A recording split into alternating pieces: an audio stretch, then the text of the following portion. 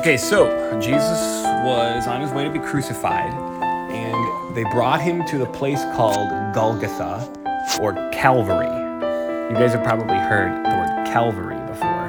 No. Those words are in two different languages, but they mean the same thing.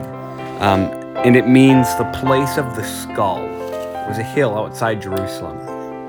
Why do you think they called it the place of the skull? Well, I guess that's possible, but I think more likely it's because they crucified people there, and so it was a place of death. Right? They killed people there. They put people to death. So they brought Jesus there, and they crucified him between two people. The other two people who were crucified I know with who him. it is. Who? It's a girl and a boy. No, they're both boys. That will rob us. Yeah. And they put Jesus in the middle. One of the thieves on his right and one on his left.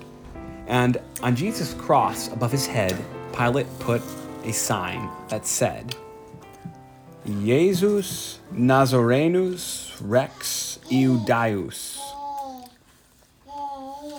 It said that in Latin and in Greek and in Hebrew. That means Jesus of Nazareth, the King of the Jews. Now, some churches, you maybe have seen this before. Some churches will have, maybe you haven't, because ours doesn't have this, and Messiah Eau Claire doesn't have this, and you haven't been to a lot of other churches, but at least I don't think Messiah Eau Claire does. I think Messiah Eau Claire's altar says IHS on its altar, which when I was a kid, I figured meant in his service. I just made that up in my mind when I was a kid. But it actually is the first three Greek letters of the name Jesus. But if some altars will say INRI, or they might have a cross that will say INRI. Those are the initials of that phrase I just mentioned. Jesus Nazarenus Rex Iudaeus. Jesus of Nazareth, the King of the Jews. Now the reason that Pilate wrote that up there is that they would put the crimes for which the person was being crucified on a sign above their head when they were crucified, because crucifixion was a matter of public shaming. So what did They he not do only for a wanted, crime? well, they not only wanted people to suffer, they wanted them to be shamed in front of everyone in order to try to tell everyone, don't do what this guy did, okay? So the guys next to him above their heads, it probably said thief, right? Yeah. Pilate knew that Jesus hadn't done anything wrong. What's he going to write above his head? Well, the claim that the Jews were making was that this guy made himself king.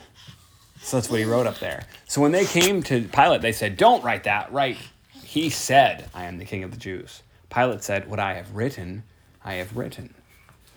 One of the strong themes throughout the account of Jesus' crucifixion is that, of course, this was Jesus being a king. He had the crown of thorns and the purple robe that they put on him to mock him. But it was by his suffering that he was being a king. He had that thing written above his head. They accused him of being an earthly king. He wasn't an earthly king, but the reason he was going to the cross was because he was the heavenly king who had come to save his people. A king of salvation, right? Yeah, that is exciting. It's true. Well, when he was crucified there, at first, everyone was making fun of him. The soldiers who crucified him were making fun of him, as they had been earlier. And the Jews who were standing around. Pilate wasn't there. He tried to pretend like it wasn't his fault, because he didn't want to get in trouble with the crowd, but he also felt like, oh, this is bad. I should have crucified this guy because he was innocent. So this is what he did. I didn't mention this before. When he finally let the Jews take him, he said, you guys take him and do whatever you want with him. This isn't my fault. And he did this whole dramatic thing where he had somebody bring out a basin of water, and he washed his hands, and he said, I wash my hands of this man. This is on you guys. And then they said, his blood be upon us and upon our children, which would be true when Jerusalem was destroyed. They were calling down God's curse upon them for what they were about to do. That's what they said. And that's what happened. Too bad. Not to all of them, though. Some of the people there repented and believed. Yeah. And anyone who believed Jesus' word And Pilate did not... No Christians died when Jerusalem was destroyed. I don't know if Pilate Pilate, we're never told that he repented. But he knew he shouldn't have done it, and he did it anyway. And that's a very dangerous thing to do. It's not impossible, but we certainly have no reason to think that he ever believed. Anyway, so the Jews who were standing around were making fun of Jesus, and they were saying things like, if you're the Son of God, come down. Well, that's just like what the devil said to Jesus in the wilderness. Yep. The devil said, if you're the Son of God, turn these stones into bread. Could Jesus have turned the stones into bread? Yep. Yeah, but he was there to hunger and be tempted and suffer like us. Could Jesus have come down from the cross? Yes. Yeah. The reason he didn't was because he was the Son of God. He didn't need to prove it. The devil was saying to Jesus, prove you're the Son of God by turning these stones into bread. Make God prove that he cares about you by jumping off the pinnacle of the temple and making him catch you. And now they're saying, if you're the Son of God, if God really cares about you, they said, let God deliver him since he delights in him. That was what God said at Jesus' baptism. You are my beloved Son, with you I am well pleased. They're saying, oh yeah, Jesus, if you think God's so happy with you, why is he letting you be crucified? But this is exactly why God was so pleased with his Son. This is what he sent him to do. There's a verse from Philippians that said that he became obedient to the point of death, even unto the death of the cross. And therefore, God has highly exalted him and given him the name above every name. So this is exactly what God sent him for. This is why he wouldn't come down, because he was the Son of God. Well, the thieves next to him were also making fun of him, right? At first. Well, because they were wicked, and probably because it seemed like a fun thing to do. You know, like we like to, sometimes in our sinfulness, we like to make fun of other people for things that we're guilty of too, because it makes us feel better about our own sinfulness. We like to point at other people's sins, or like to make fun of this or that. Anyway, so they're doing that at the beginning, both of them. But later on, one of the thieves rebukes the other one. I know. And he said to him, you know, what's happening to us, we deserve it. This is the just punishment for our crimes. But this man has done nothing wrong. And what brought this man to realize that must have been all the things that he saw that happened during that day.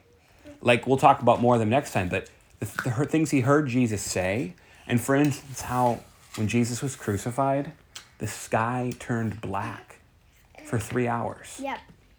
The sun didn't shine. We don't know exactly how God made this happen. Did he send super thick clouds? Did he send an unnatural eclipse of the sun? There's a line from a hymn about this. It says, well might the sun in darkness hide and shut its glories in, when Christ, the mighty maker, died for man, the creature's sin. God was showing by that sign that this was his Son in the hour of darkness, who was bearing the sin of the world.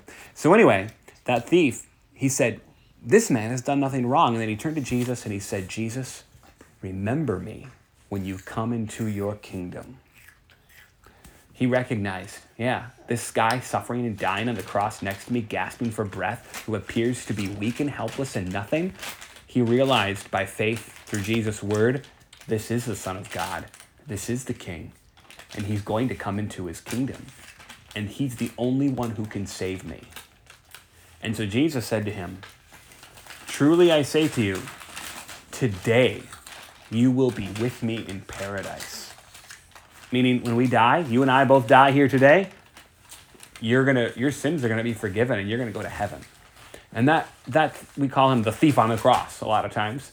We don't know his name. We don't know anything about him, other than that at first he was making fun of Jesus, and then he repented and he believed and he went to heaven. That man didn't do anything to earn eternal life. He didn't even have any time. He lived a life of crime and sin.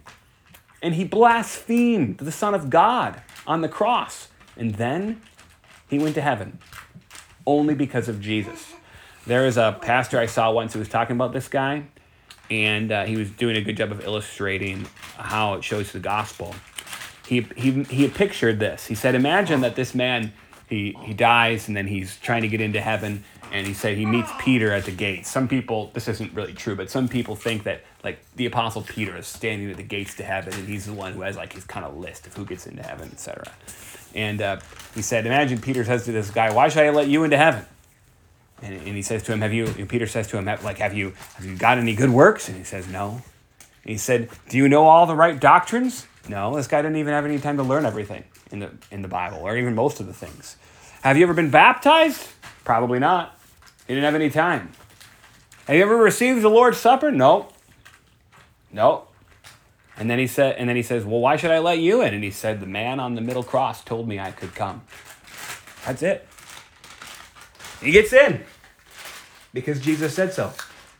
Because Jesus died for his sins and gave him eternal life. And that's true for everyone who believes in Jesus, right? So. I thought it was a girl and a boy that. No, it's two guys. Class. Two guys. Wait. I don't think women were crucified all that often. I have no idea. Probably not. Probably not. What? If Barabbas was a murderer and he didn't get crucified. Well, he probably was going to be crucified, but then remember he said, I'm going to let go one. Pilate undoubtedly did not want to release Barabbas. No. He picked the worst guy he could because he figured that there was no way that they would pick Jesus over Barabbas to be crucified. I'm pretty sure someone told me historically the Bible tells us they're thieves, but they thought that probably based on the punishment they were thieves and other things. So they could be. So that's what they got caught for or whatever, but it's possible they also murdered people. Yeah. It is interesting though that as far as we know, only one of those guys repented and believed, right? Mm-hmm. And I think it's interesting that when Luke tells us about it, he says that it's the guy on the right.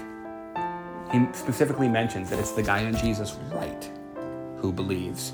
And why that's interesting is because in Matthew 25, not that long ago, those on his right, he shall say to those on his right hand. And so the point that is apparently being made is like, this is a foretaste of Judgment Day. Jesus on the cross doesn't look like the glorious king of everything that's going to come at the end on the clouds of heaven, but he is. And this is how he's going to judge. This is how he's going to make the difference between those on his right and those on his left. It's not going to be what they did. It's going to be whether they believed in Jesus or not. And so you have the one on the right who believes and the one on the left who apparently does not.